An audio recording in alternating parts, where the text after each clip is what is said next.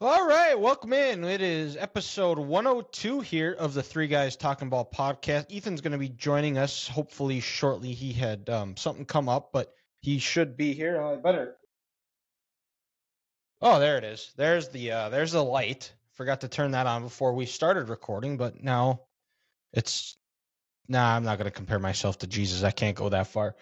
But we have a loaded show today as we have entered into November. We're recording this on Wednesday, November 1st. It is currently the bottom of the fifth. The Rangers and Diamondbacks are deadlocked at 0-0. We might have a World Series champion when everybody hears this tomorrow. We might not. We will see here. It's pitcher's duel right now, and looks like the Rangers were able to get out of a jam. They had runners on second and third and get out of it in the end of fifth as the Rangers come up to bat to start the sixth. But as baseball comes to an end, college football, NFL football starts heating up. We've got our surprise, disappointing, told you so team recap of the NFL in week 8. And then we have our team of the week for college football of week 9. And then we're going to look ahead a little bit, look to week 10 in college football and week 9 in the NFL. And in North Dakota, South Dakota, we have a border battle. North Dakota State takes on South Dakota State in Brookings on Saturday. But there are some other big games going on in the state of North Dakota as the state semifinal weekend. The Trinity Titans are get to go up to Velva and face the defending state champions on Saturday. So at the same time, about NDSU and South Dakota State are tipping off. So I won't even be able to really watch that game, but we'll be giving a preview here and hopefully be able to watch the end after what hopefully is a celebratory bus ride home for the Titans. But Grant, I teased this earlier. I had quite the story that happened to me this morning at Walmart. Yes. And I like, you cannot make this up. So Okay. I'm going to the bathroom, and you know how most urinals, they are one's a little bit taller than the other one. Yep. So the guy I'm kind of somewhat half asleep. I hadn't had enough coffee yet. Looking at my phone, checking if my boss is listening. I'm checking work emails, and that's what we're calling it these days. Yeah, and I'm going, and this old guy, I don't know how old he was, older than me, probably somewhere around my dad's age, which is 60. It's hard to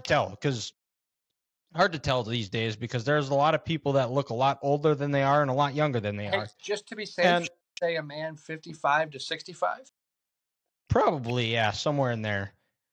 And he comes over and he's like, oh, and he's got to use the small urinal and goes, oh, man, most people got to get on their knees to use this one, but I got a big dick, so I don't have to. And it's absolutely incredible. I'm going. It just stopped me. I was like, I don't. What am I supposed to say? Am I supposed to ask? Let me see it. You know, like what do I like? What like I was not many times it happens. I was at a loss for words. I didn't know what to say. Well, dude, to your point, at that point, you just sit back and say, hey, can I admire this thing? I mean, if it's as big as you make it out to be, I want to be impressed here. Yeah, exactly. I guess next time if I'm put in that situation, I'm just going to ask straight up, like, well, let's see what God gave you. Let's see if you have a baby arm or a third leg. I don't know. Oh, man. Maybe hopefully that dude's name was Greg. So just like Greg Olson, he could be Greg with a third leg. He could be. Old Greg. Yeah, not Fox Sports on Sunday, Greg. Old Greg. Yeah. Oh, dude, that's incredible. I mean, what time was this? Was it 6:30, 7:30? It would have been about like 7:30 in the morning or so. So.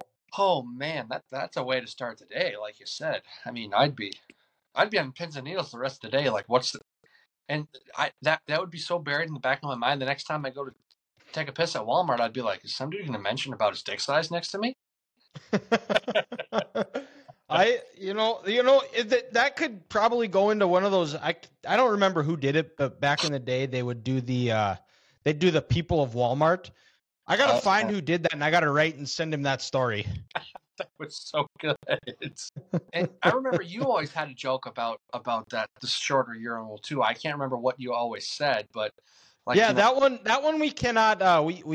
I know which joke you're talking about. Yeah. We'll share. Well, I'll remind you of it when we're done recording here. We don't need another reason to be canceled. So, I've spent. I have the Swifties angry at me. I have the Mahomes army after me. Been very active about the Michigan sign stealing witch hunt that has been going on. So I've got all the anti-Michigan people after me. I might be the most hated man on the internet in North Dakota right now. Could be a thought. That's something to not take for granted.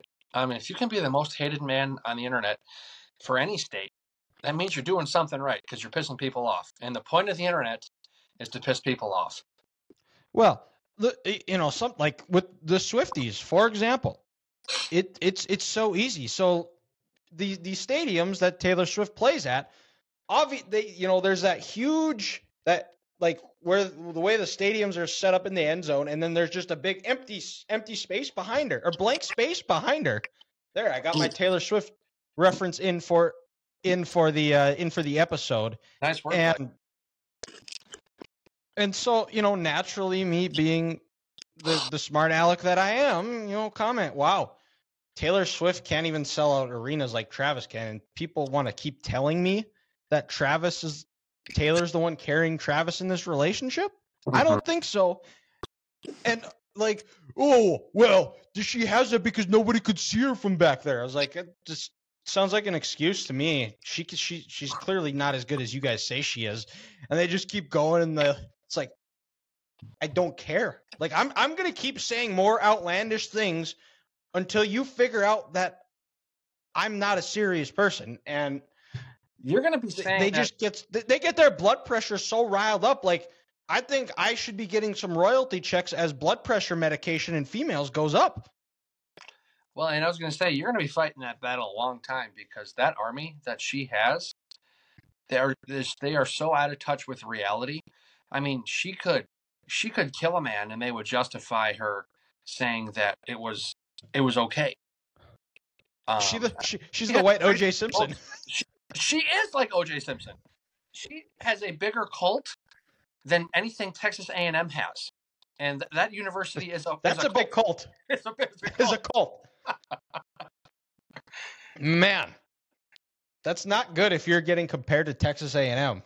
But and since I guess that's somewhat of a good transition here, because as I was making notes for the show yesterday, we have a loaded college football slate on Saturday and another very good Sunday.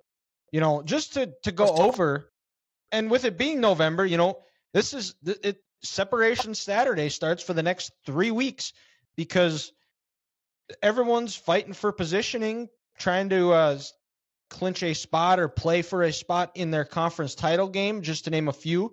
Off the bat, Georgia, Mizzou.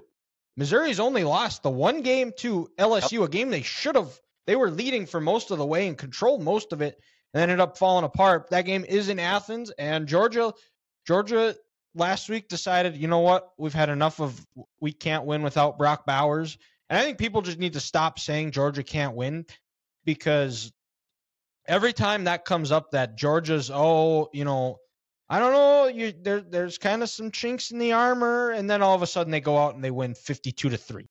So that one, Washington USC play, which bold statement here, and as we get into our previews, we'll talk about it. I wouldn't be shocked if USC doesn't win another game the rest of the year. I agree. Alabama, LSU, Kansas State, Texas. That was who I had in my Big 12 championship game predictions. Mm-hmm. The Big Ten West leading Minnesota Golden Gophers take on Illinois. Well, Oklahoma and Oklahoma State. Oklahoma State played the last game of Bedlam in the Bedlam series. The last which is a shame that game is not played at night. It's really a crime. I mean, that and LSU Alabama are meant to be played when it's dark out. Like, yes, there was a field. That's why they call it Bedlam, because you're going to be going to bed after the game. Yeah, there was just a feel in that stadium in Memorial Stadium. There was an energy, there was a buzz that you don't get when it kicks off at 2:30. Yep, and you've been to it, so we'll have to listen to you tell more about it as we get into the preview. Iowa had another week where they were not able to find their way to the end zone, but there might be some light at the end of the tunnel, as it was announced that Brian Ferentz will not be returning as offensive coordinator next year. Will that prompt Grant to come back as the prodigal son and start calling them Iowa again? Grant? No. There's still work to be done on the field. Okay. There's still work to be done on the field, and he is still under contract for 4 games, possibly 5 if they get invited to a bowl game. And at 6-1 with the national brand that team is, they probably will. So there's still work to be done. It's not over. But if they want to get the respect that they think I should give them by saying their university's name, let's score some touchdowns and look capable on offense. So right now, no.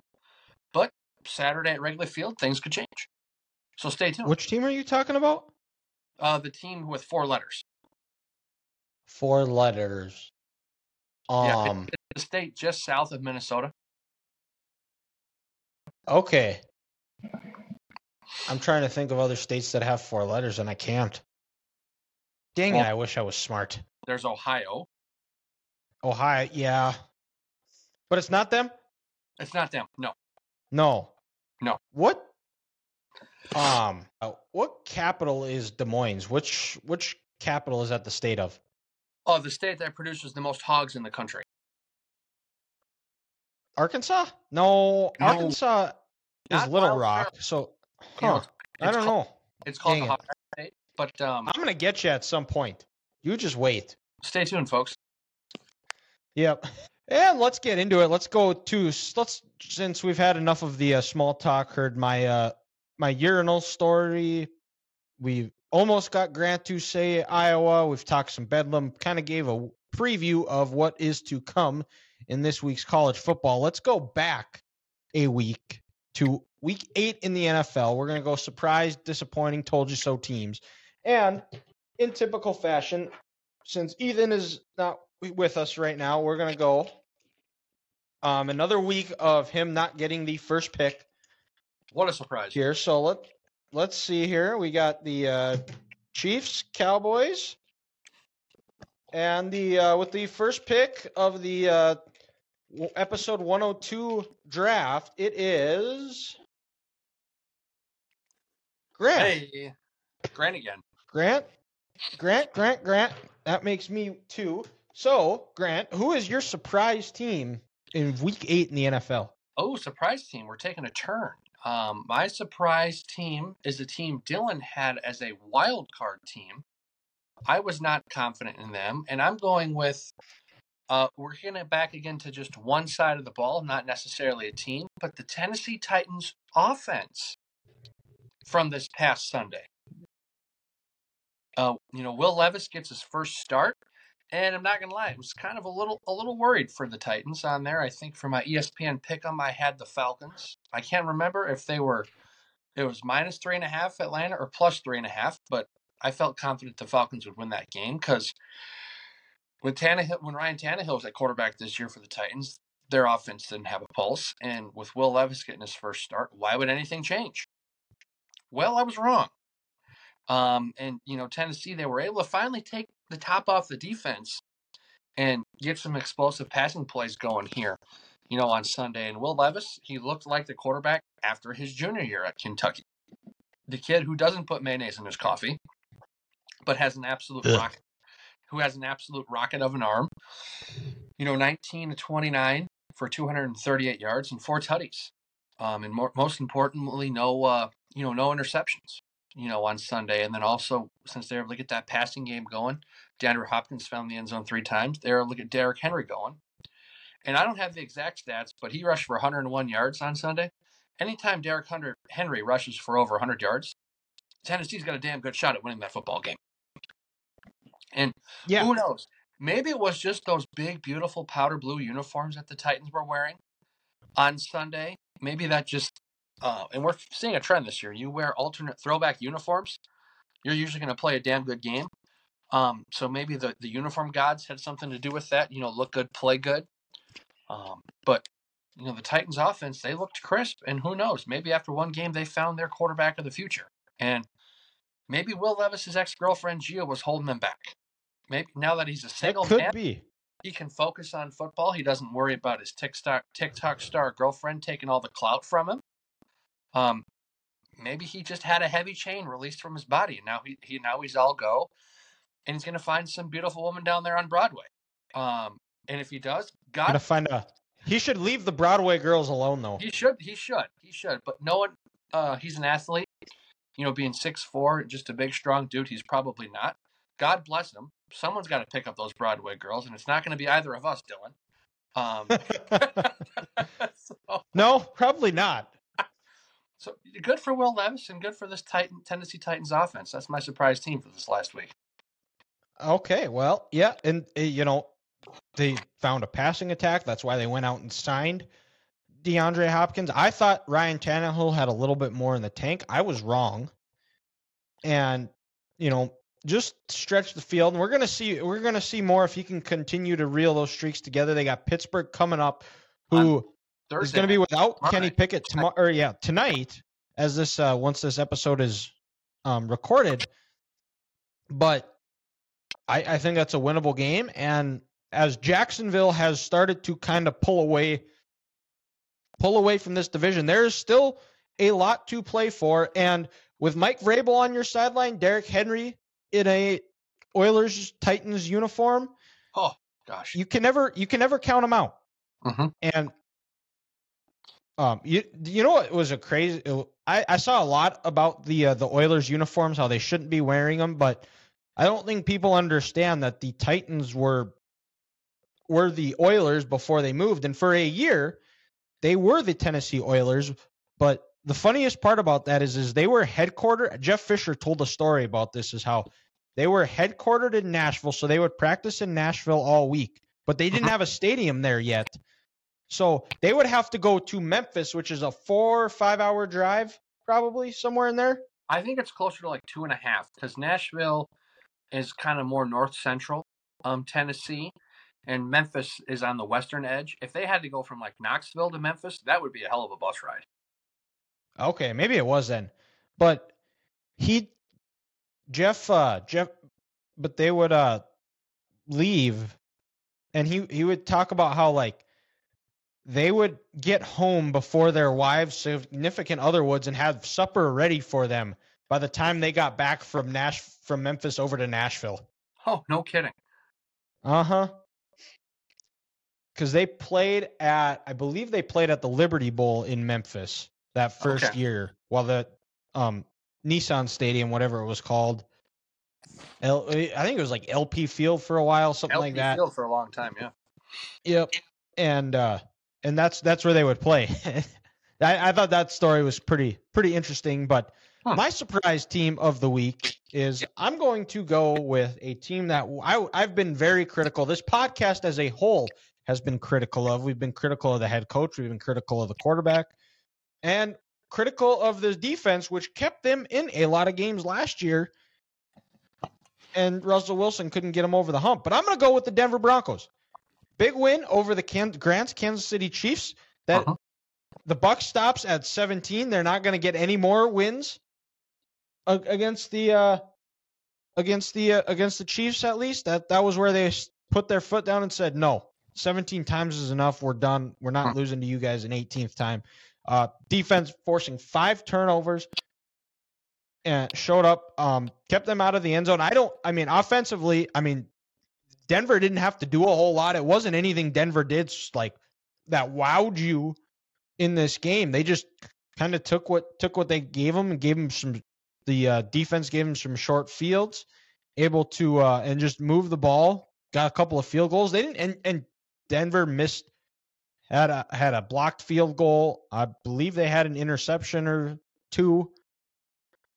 But the Chiefs had 5 turnovers. They didn't play well on special teams. That's been an area of concern for them because it seems like the last couple of weeks we've seen a handful of muff punts from them in the last 2 games, and that's got to be something they got to clear up because the defense, as good as they are, they're going to break when they're having to be on the field. The Chiefs, I think they are missing another receiver, but Denver, tip your cap to them, and you know what? They're still somewhat in the hunt after Josh McDaniels has been fired.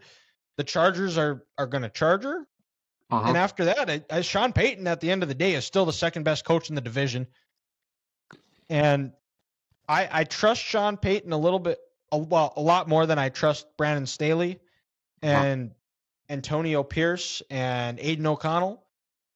So, Broncos are still in the playoff hunt. You can't done chain them yet, but I will not. They won't be done chained this week because they're my surprise team, and hopefully the Chiefs can shake it off.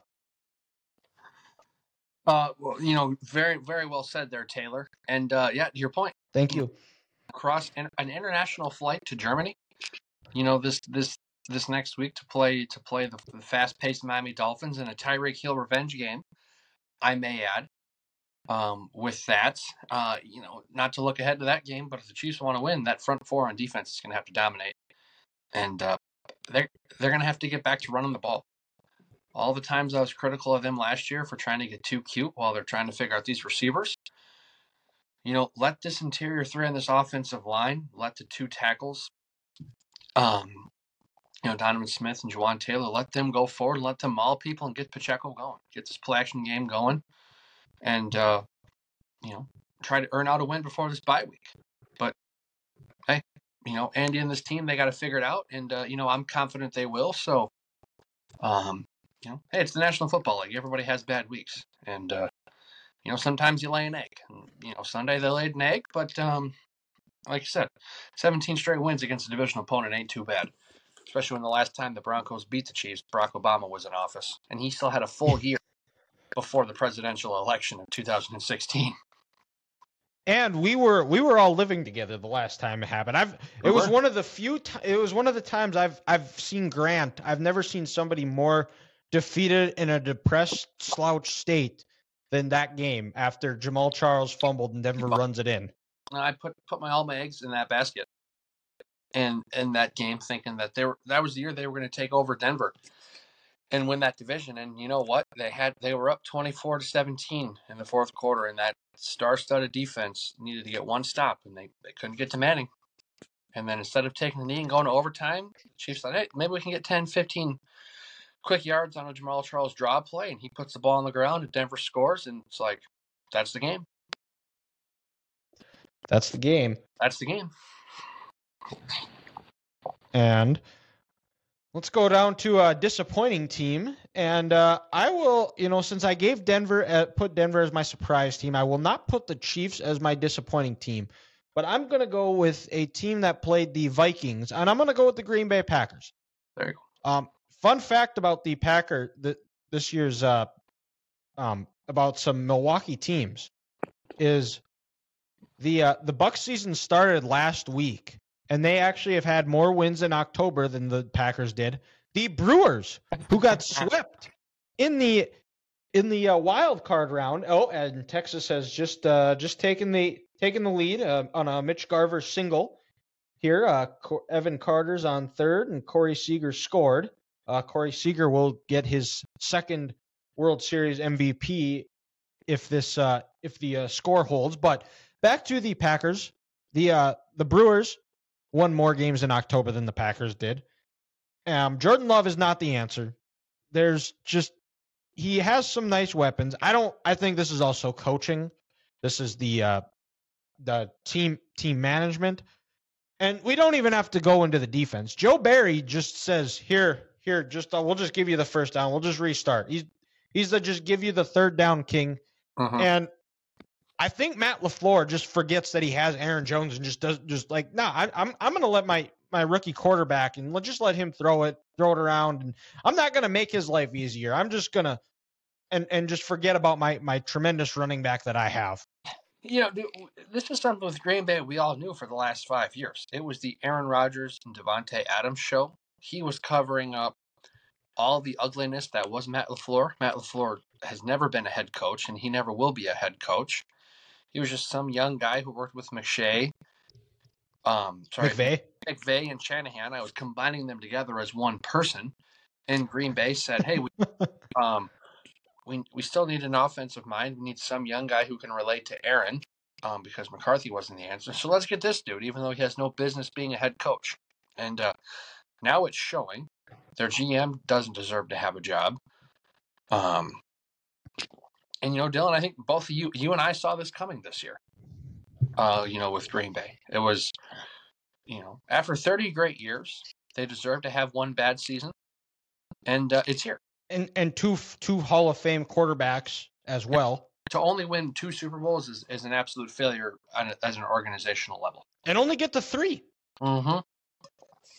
Only get to 3. Just embarrassing. But, my disappointing team is kind of a team I've been high on this year. They were coming off their bye. They were 3-3. They were going into the worst team in the NFL record-wise. And they let them get their first win of the year, that being the Houston Texans. Big win against Pittsburgh. I actually had the Panthers as one of my surprise teams. Okay. Just based off, picking them because you know what? Good for Bryce Young. Good for Frank Reich. We've criticized them a handful of times on here. I believe not too long ago they were my told you so team because I didn't trust Frank Reich. But Bryce Young proved why he was the number 1 pick in the draft on that game-winning drive. He was poised and in control all game. And then when crunch time and winning time came around, he was there and delivered. And I think also Bryce showed that I think he's going to be a good pro. He just needs an offensive line in front of him, and he needs a better receivers on the outside, not named Adam Thielen. Because all in all, like I said, the Texans are coming off their bye. They're 3-3. CJ Stroud is looking like an absolute stud. He didn't play bad on Sunday, but he's only 16-24 for 140 yards. That's not going to cut it in the National Football League. I understand he didn't have any interceptions, no turnovers, no fumbles, but he also didn't throw any touchdowns. That game manager style, it's not going to cut it. And, people are like, oh, they had 110 yards on the ground on 30 attempts. Barely over 3 yards an attempt. That's not going to do it. And like I mentioned, Adam Thielen, he's the only weapon for Carolina. You let him go for 8 receptions for 72 yards. And I know you get to Bryce Young 6 times, but still, of those 6 sacks, you don't put the ball on the ground once. You don't cause a fumble. You don't get an interception. I almost kind of felt like Houston, they showed their youth in this game. And I think they're going to do that the rest of this year. They're going to have 1 week where they're really good and 1 week where they're really bad. And you're like, yeah, they're still young. But, coming off a bye, I really thought they were going to be focused and get to 4-3. But they didn't. There's going to be no Ofer team in the NFL this year. But yeah, the Houston Texans are my disappointing team. Yeah, and I think also too with that is a rookie head coach coming off a bye. You're not really sure. You've done it as a coordinator. Maybe you have all that time to sit there and you think and you over prepare. That you see that a lot with coaches. You see that Sean McVay where it's football. Yep. Yeah, absolutely. Where these football guys that's all they do is live and breathe football is they lock themselves in their office and think of ways like they outsmart themselves. Mm-hmm. And with being a young coach, that's something you take, you admit, yep, I screwed up, guys. This wasn't a good coaching effort. This one is on us. We're going to change. We're going to do some different things here. We're not going to try to change some things up here where it's not, where maybe we're going to do simplify some things, make it easier, so you guys aren't out there thinking as much. Mm-hmm. And, another thing I had in my notes, like we said, we knew Carolina only had Adam Thielen as a weapon. If that's the case, you should be double teaming that guy off the bus. Like, as soon as he got out of his nice car in the parking lot, boom, there's 2 dudes on him. He gets a drink before the game. There's 2 dudes on him. Dylan talked about his urinal story. Adam Thielen's got to pee before the game. There's 2 dudes surrounding him right there. He should. Do you think he's going on a trough? Adam Thielen is definitely going on a trough. If he's from Detroit Lakes, he's troughing it up. Absolutely. He went to the old Metrodome as a kid. He's a big trough guy, and he went to school in Mankato. Come on now. Yeah. This is a pro trough podcast. So if there's any guests on here that is says their future potential guest says that, well, yeah, I'm not a trough guy. You're okay. You're not coming on. That was, those were such a staple and such a part of people's lives that when the Metrodome was tore down, you could buy troughs from the Metrodome. And also a reason why I will not completely dump on crap on the Cubs all the time either, because Wrigley Field still has troughs. Okay. And Grant, you could have went down and used them when Northwestern. Who does Northwestern play? That team with 4 letters. Who's the 2-time Big Ten West champion and is 0-for against the state of Michigan in Big Ten title games. Okay, well, shoot, I'm gonna keep going, but it's actually my turn. But oh yeah. Well, I'll do the little run through here, but yeah, go down to told you so team of the week, Grant. Who do you have telling us where you were saying, yep, I was right? That would be the team that my preseason MVP played for in the Cincinnati Bengals. That team on Sunday looked sharp. That looked like the team from last December who was humming. They went into Arrowhead confident that they could get back to their second Super Bowl in as many years. The team was beating the Chiefs 3 of their last 4 times. And Joe Burrow, just like that, he looked like that cold-blooded killer that we're used to seeing with him. It looked like that calf was healed up. He felt mobile, and they were just humming. I mean, on Sunday, Joe Burrow, 28 of 32 for 283 yards and 3 touchdowns against San Francisco in that building. I thought San Francisco's defense was going to put up a big fight after the last 2 road losses. You get back home in front of them crazy Niners fans. You got your bye coming up in a couple weeks, and Joe Burrow went in and he was cool as a cucumber. And, sure, he was sacked 3 times. You play the Niners, guess what? You're going to give up 3 to 4 sacks. It is what it is, but it didn't affect him. And then as a team, 27 rushing attempts for 134 yards, but I think more importantly, they got Joe Mixon going. 16 carries, 87 yards, and a touchdown. This Bengals team, they look primed. They look ready to hunt for the rest of the year. And, the most underrated aspect of that team is their defense. Lou Amarillo, it's just he has them humming. He has them playing fundamentally sound. They attack the quarterback. 2 sacks, 3 turnovers on Sunday. That huge interception by, was it Pratt? When the Niners were in the end zone looking to tie the game. Cincinnati, they looked like the kings of the AFC North on Sunday. And speaking of that division is going to be fun to watch the rest of the year. Baltimore's humming. Cleveland's got a good defense. Will their quarterback ever want to figure it out? Pittsburgh's offense is struggling, and they look like that 4-letter team in college, but that defense is going to keep them in games. Man, the AFC North is going to be fun, and at least for this last week, Cincinnati had me saying, I told y'all, folks, this team's for real. Yeah. Well, and you mentioned it, Joe Mixon. I think he ran for what, you said 87 yards. 87. And I actually had them as my surprise team because of that. They actually had some balance on offense. And when Joe Burrow got out of those 2 sacks, it was like, oh, the old Burrow is back. Looks like 21 Arrowhead Joe Burrow. And credit to Zach Taylor.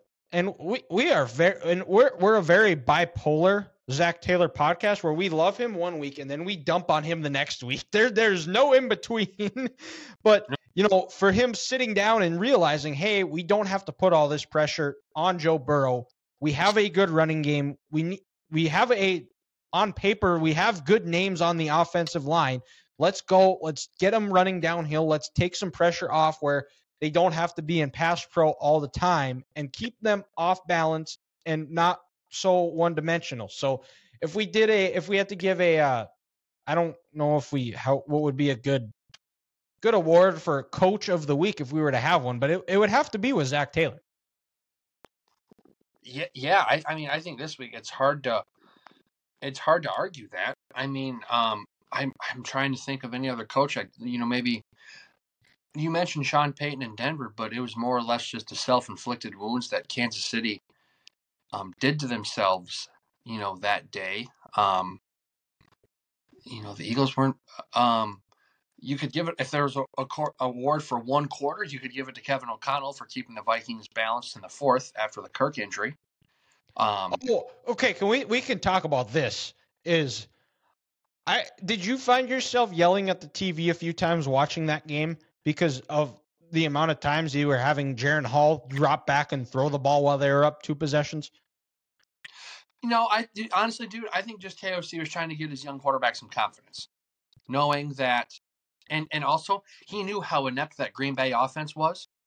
So he's saying this. He's like, okay, you know what? Let's get him some confidence going here in the next week in Atlanta. Let's get him some drop backs against, a good defense there in Green Bay, see some live bullets. And we know, hey, if something happens, this Green Bay offense is inept and they're not going to score. So I think that was just KOC trying to just give his young quarterback a little confidence. And he delivered. He delivered on some huge third downs. They didn't get the first down, but they were able to complete a pass that got them out of their own end zone where the punter didn't have to punt with his heels on the whites. Yeah. But yeah, and I don't know what this season's going to bring. We talked about it a little bit in the group chat. I liked them trading for Dobbs. The guy plays hard. He's a smart guy. And he's going to be playing with a better coach, a better offensive line, better weapons on the outside, TJ Hawkinson. And the offensive line and the running game has seemed to have somewhat of a pulse coming around with the addition of Cam Akers. So this season isn't completely lost. You wish all the best for Kirk Cousins because he was playing at an MVP level and just sucks that his season had to end this way. And hopefully that is not the last time he is in a we see him in a Vikings uniform, because I think there is a pretty good argument to be made that he might, well, especially of our generation, he's the greatest Vikings quarterback and might be the greatest Vikings quarterback ever. He's up there with Fran Tarkenton. Neither of them won a Super Bowl while playing for Minnesota, but I think you have to have him in the conversation, especially because of durability, longevity. They haven't seen that since Fran Tarkenton was the quarterback, and that was when our parents were kids, younger than us right now at this point. That was 50 years ago. 60 years ago. Yeah. That's crazy. But my told you so team of the week here is going to be, we're going up to the Pacific Northwest. Now, I thought Seattle was going to jump out to a hot start. I like the way their schedule set up. I thought the 49ers were going to kind of come out with a little bit of a sluggish start, hangover from the NFC Championship game. There were questions about Brock Purdy with his health. And I had questions about Brock Purdy myself, which are still out there, and people are kind of coming to the light of, what's it like with his back against the wall when it becomes a drop back pass game, and he has not looked great in those moments. But Seattle, they've quietly just kind of kept winning games, playing really good, complementary, fundamentally sound football. They escaped the Browns, which is going to be a problem. They're going to ruin some teams' seasons or cost the team some playoff opportunities, even with or without Deshaun Watson. And frankly, money wise aside, you almost want to stick with PJ Walker because the offense looks a lot better than what it did under Deshaun Watson. Well, but it looks like the offense Kevin Stefanski wants to run. Yeah. It doesn't look like a quarterback is pissed off that he has to play under center and he wants to do a power running game. I think Kevin feels a little more free calling plays, knowing that he's got a quarterback on his side. Yep, and they've just, like I said, they've quietly just held steady, and now look at them now. They are first in the NFC West. That they are. I will still say this. I will die on this hill. They just traded for Leonard Williams. They gave up a second and a fifth round pick, and they got to take his contract on. Devin Witherspoon, he had that great Monday night game, and I know Pete Carroll loves to have a long, lengthy, fast secondary. They still could have had Jalen Carter. There are multiple teams who are going to regret passing on this dude. Where if they would have drafted him, they wouldn't have needed Leonard Williams, and they still could have had a second and a fifth next year. If I'm Pete Carroll, I trust my locker room. I trust the culture we've built in Seattle, where we're going to keep Jalen's head on straight. And hey, Witherspoon could be a Hall of Famer someday, and I could be eating crow. But I will say this till the day I die: them and the Detroit Lions could have had Jalen Carter, but they both passed. And the Chicago Bears, They could have. And I think why Seattle made that trade also is because they have the cap space because they aren't paying a quarterback. Gino's not in that top tier of top paid quarterbacks, so they can go and say they can take on that contract and not really have to worry about it because I think they still got two or three more good years out of Gino, especially the way they play and the weapons around him, the running game. Yeah. In Seattle, it's just a really good. It's a great roster. Yeah. Is it Schneider? John Schneider, right? Yep. Yeah, he's done a hell of a job building this team twice. You could argue 2 or 3 times. The first Super Bowl, then the years after that, where they were a wild card to divisional round team, and then kind of a soft rebuild where they get rid of Russ, but they make the playoffs last year. And he does such a nice job getting players that Pete wants, players that fit the system that Pete and his coaches want to run, players that fit their organization, fit their culture. So hell of a job to John Schneider building this team. Shout out to him. Yeah, and let's go down to the college ranks here. Recap week 9 in college football here. Our team of the week here, and I'm up. So I'm gonna go with the team I had in my game of the week. It's gonna be the Georgia Bulldogs.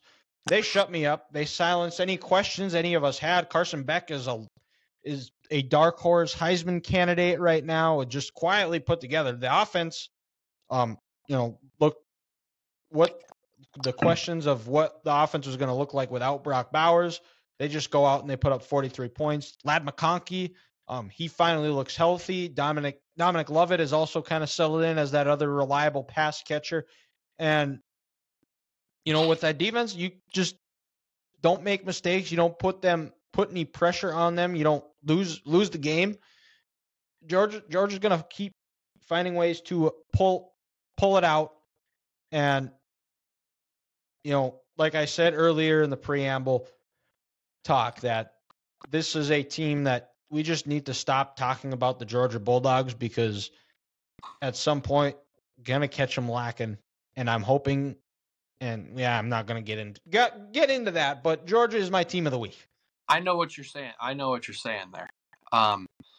But my team of the week also was from my game of the week. And fun fact for you, their head coach has ties to the University of Georgia, being that he was the defensive coordinator for the 2021 national championship, and that would be the Oregon Ducks. They came out after a tough loss a couple weeks before to Washington. and their first road game after that, and they absolutely rolled over Utah. That game was over after the first 2 possessions. Oregon gets up 14-0, and you're like, yep, it's just their day. And on offense, Bo Nix was crisp. He was what I have my notes here. He was 24-31, 248, and 3 touchdowns. And then on the rushing side of the offensive attack, they ran 127 times for 142 yards and 3 touchdowns, 2 sacks on defense, 2 interceptions. But more importantly, they held Utah to 99 yards on the ground. Okay, yeah, that's almost 100 yards, but it was on 36 carries. 2.75 yards a play on the ground for Utah. When they can't run the ball this year, they're going to lose. They're going to lose a lot of games. In Oregon, they looked like they're still probably the best or the second best team in the Pac-12, and they're a college football playoff dark horse. Not a dark horse. They're still in it. They went out. They beat USC. They beat Oregon State. They beat Washington. They're in. They're in the dance, and they dominated last week. And to go into a tough place in Salt Lake City and do what they did, props to Oregon. So they're my team of the week.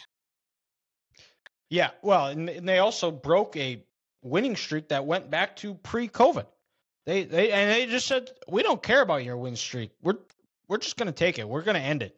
And I will go out and say that I think after the Oregon-Washington game, you look at what these two teams have done since then. I'm going to go out and say Oregon is the best team in the Pac-12 right now. I think they are the favorite. I think if there's a rematch, I think Oregon wins. And I'm going to go based off and especially in big games. I will always lean a team with the better defense.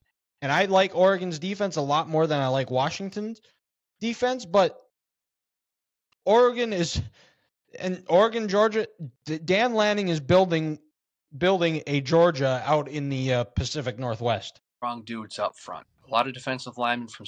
Remember last year after Georgia and Oregon played Week 1, Kirby Smart went on the at his press conference and said, "Dan Lanning, thanks. You did a hell of a job recruiting this team and building this defense. You got your today by your players." Yeah, they did, and that could have been just a bad omen for him, but they just went to work and almost made it to the Pac-12 championship game, but they are sitting pretty to make it this year. And I tell you what, man, there's a lot of teams in the Big Ten who are like, really, this team's coming into our conference right now, next year. There's only 2 teams who I feel are confident where they're like, Oregon, yeah, we can play with them, and that's Michigan and Ohio State. Every other team is like, you've got to be kidding me, really? These guys. So the Big Ten ain't ready for what Oregon's about to bring next year. No. And let's go down to let's go back. That is ends the recap portion of the show here. Let's jump into the preview edition of the podcast here. We're going to go back up to the NFL Week 9 game of the week here. So Grant, you're up. Who is in your Week 9 game of the week? Oh, dude, there's so many to pick from, and I had 3 in my notes. Thinking that there's a chance that you guys steal this, but steal with one of these other 2 that I had. But you know what? I'm going with the game. It's Sunday night. Both teams aren't in first place in their division. They need a big win against a conference opponent. I'm going Cincinnati and Buffalo. Rematch from last year's playoff game. This game will be in Cincinnati on Sunday night. Like I said, the Dolphins are leading the AFC East. Baltimore's atop the AFC North. These 2 teams, not only do they need a win to stay within their division race, but potential seeding implications down the road if they were to have to meet again in January, or who knows, depending on how tough the AFC is. One team making the playoffs, one team not making the playoffs. And, these teams, they've seen each other a lot. Well, I guess just 2 times last year, so that they know each other. Well, not really twice, because this is also the the game DeMar Hamlin collapsed. So there's also some added buzz around that game because of what happened. In that same stadium where DeMar suffered that cardiac arrest, but being that they prepared for each other 2 times within, I think, a 4-week span last year, you get a feel that this is going to be a budding rivalry here in the future. 2 young quarterbacks, and not Mahomes, and Burrow and Allen. This is what Sunday night in November is all about. It's football in the state of Ohio against Buffalo. It's the Bengals. At Sunday night when they play, either the Chiefs or the Dolphins are going to be 7-2, and you got to keep pace with those teams. The Dolphins and Bills still got to play twice this year. The Chiefs still have to play both the Bengals and the Bills. So I'm just excited for this game because the real football starts and Sunday night. What better way to end a weekend than these 2 teams playing on Sunday night? Absolutely. I like the fact that you said it was a budding rivalry. The Bengals offensive line is going to see another tough test with the Bills pass rush. Yeah. After that, there isn't a whole lot on that Bills defense. There's not a whole lot left because of injuries, unfortunately, but they did trade for Rasul Douglas and see if he's able to help on that back end. But this was also a game that I had in my notes, Grant, as a game of the week. But I think we all know where I'm going with my game of the week, and it's a battle for first place in the NFC East. Oh, yeah. Not really, because the Eagles haven't had a bye. Dallas has. But with a win, Dallas can pull to even and be in the driver's seat. I would say that say this would put the winner in the driver's seat. They would both have 2 losses and still have to play out. But if Dallas is able to go into Philly and get a win, they have to be the favorite at that point to win the East. And, keys to the game here for Dallas especially is they cannot be conservative. It seems like all the times in these big games, you go back to the last 2 San Francisco games where Mike McCarthy just plays not to lose. They play too conservative and they end up having to settle for field goals instead of touchdowns. And they forget that CeeDee Lamb is not on the roster, but that was also what I had is find CD, find him early and often, keep him engaged in the game. They got to be able to use the pass to open up the run, because I think there are some holes on this Philly defense. The back end is not what it used to be. And I think there's going to be some big plays available there. Michael Gallup, I would like to see get utilized and, build off of what they did against the Rams last week, where they were aggressive. They were cautiously aggressive in the red zone where they were and able to come away to get points. Jake Ferguson has developed into a really nice tight end. Makes wonders when he actually has a quarterback who can get him the ball, unlike when he was in Wisconsin. Mm-hmm. But, I want to see Mike McCarthy open up the playbook a little bit more on offense, because they can't settle for field goals, because on the opposite side, they've got that offensive line is one of the best offensive line. They've got tremendous weapons on the back end, and A.J. Brown, Devontae Smith. There's really no holes there, but Jalen Hurts is dinged up. And Dallas has a tremendous pass rush. They need to get after him. They need to hit him on every single play. Find a way to hit him, make his life miserable, and see how much he can run. Because watching him against Washington and then against Miami the week before, he's clearly not himself. He's clearly not 100%. And if you're able to hit him early, hit him often, I think he's going to be a little bit timid. He's going to try to rush some things and give Dallas some opportunities there to force some turnovers. One thing I'd like to see if I'm a Dallas fan in this game, Dylan, is this. I want to see Dan Quinn design some pressure schemes where it's more 5 men front. I'm not saying you have to bring 5 men, but put someone over Jason Kelsey so you at least have an advantage where if, let's say, I put Micah Parsons rushing against Philadelphia's right guard. Tim Jurgens is hurt. Cam Jurgens, he's hurt. I don't know if he's going to play or if he's been back. But Lane Johnson still has a high ankle sprain.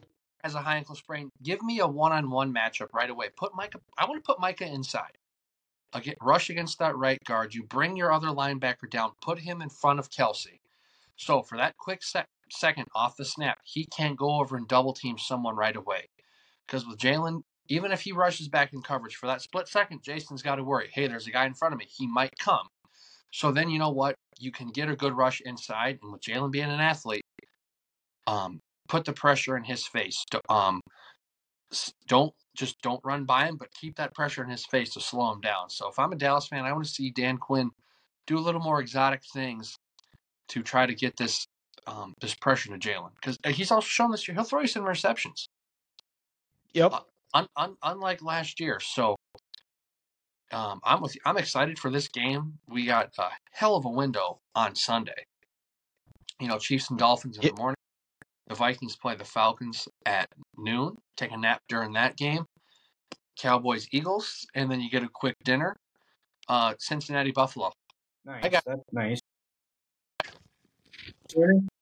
I got you. Okay. Oh, no, we're back. Okay, now it says it. What in the world? Okay, so we're back. Yep. Except, well, it says I'm connected, but now I can't connect my mic back, so. Well, son of a gun. I can mute while recording, but I can't switch mics. All right, sweet. So. Fun. Can you hear me? Sure can. All right. Well, so my college football game of the week here is I'm going to go down to the SEC, Alabama LSU, because this game is always a classic. Oh God, yeah. This is the SEC West Championship game. Mm-hmm. Both teams, LSU coming in with two losses already. I still think there is potentially a path for them to make the college football playoff. It's a tall task. They're going to have to win out, but there is a way I think they could sneak in. Alabama, with the only one loss to Texas, they're still in the driver's seat, still lead the West, but whoever wins this is going to Atlanta to face the Bulldogs. Yep. This game, I think, is going to come down to quarterback play. Jalen Milroe versus Jaden Daniels. Who makes the big play? Who can avoid the big turnover? Both of them are home run, strikeout type of quarterbacks. Mm-hmm. And right now, and Alabama actually impressed me a heck of a lot when they beat Tennessee last week, 2 weeks ago, when they were down 20-7, and they come back and score 27 unanswered points to win 34-20. That answered a lot of questions. The receivers seem to be coming along. The running game seems to be coming along. And as long as Jalen Milroe can avoid that turnover, I like Alabama just because they're at home. And I also, at the end of the day, and like I said with the Oregon-Washington games, if there was a rematch, I think I trust Alabama's defense more than I trust LSU's defense. Mm-hmm. And I think Jaden Daniels, is good for an interception or two, and this Alabama defense will capitalize off that. I kind of talked about this game earlier today, but I'm gonna go with Bedlam again because both teams. It's the last Bedlam game. The game is in Stillwater. We all know how Mike Gundy feels about the University of Oklahoma right now. It's pure hatred. He can't stand those assholes there in Norman. And after last year's absolute shellacking that the Sooners gave, I think the Cowboys are going to be ready to play. Boone Pickens Stadium is going to be absolutely electric. There's going to be so much, hostility in the air. But what's interesting is both teams are 4-1 in the Big 12 play. They play each other on Saturday. Winner goes to 5-1. Oklahoma has already played Texas. They've already played Kansas. I think they have BYU, Houston, and someone else left. Do they not Kansas State? I don't believe they don't have Kansas State left for Oklahoma. When I checked earlier, Oklahoma State. Listen to this, Dylan. They've already played Kansas State. They've already played Iowa State, and they've already played Oklahoma. They don't have to play Texas. the rest of this year. Oh, after this game, Oklahoma State has 3 new teams in the Big 12. They got BYU, Houston, and UCF. So realistically, the winner of this game has a very great opportunity to win out, get to 7-1 or 8-1 in conference play, and book a trip to Dallas. So not only is this the last Bedlam game of the year, or that we might ever have, how does Oklahoma respond after that loss to I don't know if their star linebacker is going to play or not. They clearly missed him last week in the second half when he got hurt. So there's so many implications in this game, and you just never know what's going to happen in Bedlam. So this Oklahoma State's my game of the week. Yeah, that was one I had down. The other one I had was Washington USC. Yeah, and well, we'll talk about this one a little bit. This is an elimination game for the Trojans. They lost to Notre Dame. They should have lost. Could have lost to Cal. They could have lost to Arizona. The defense is nowhere to be found. It's one. There's questions. People are saying Caleb Williams shouldn't play the rest of the year. He's not going to win the Heisman. He's not going to win the national title. But they can still salvage this season. But I don't know if I trust their defense. But I actually think this matchup is favorable to USC because I don't like Washington's defense a whole heck of a lot either. I don't think they're that good. So I think USC is going to be able to go pound for pound with them. Are they going to be able to turn Michael Penix over? Are they able to get stops when they have to? I don't know. I still think Washington in the end is going to win out because I think their defense is going to be able to get a couple of stops, and I think they'll be able to run the ball and kind of keep it away, get a lead and keep it away from USC. But looking at the rest of USC's schedule here there's a good argument that they they finish the year 7-5 because this week they go up to Oregon into Autzen and play the Ducks.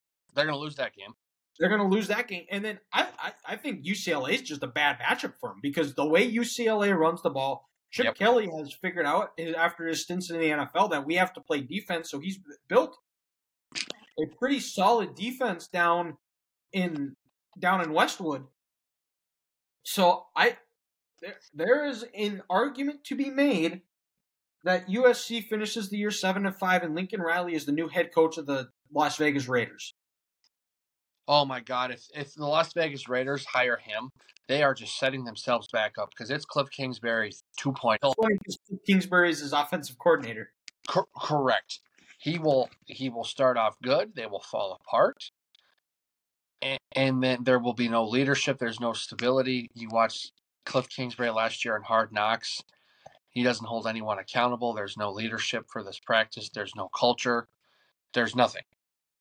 There's just nothing there. So that would be hilarious if the Las Vegas Raiders did that. I don't know. I think there's a chance Washington can win this game by two possessions.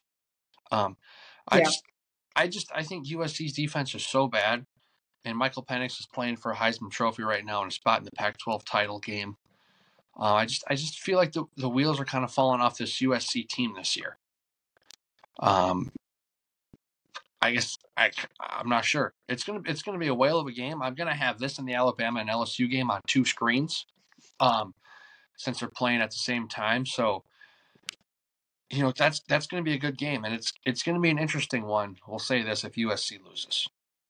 Yeah, absolutely, and we'll that wraps up the FBS NFL talk here. But before we get to Curveball of the Week, which I have, Dakota Market Week, you gotta preview that.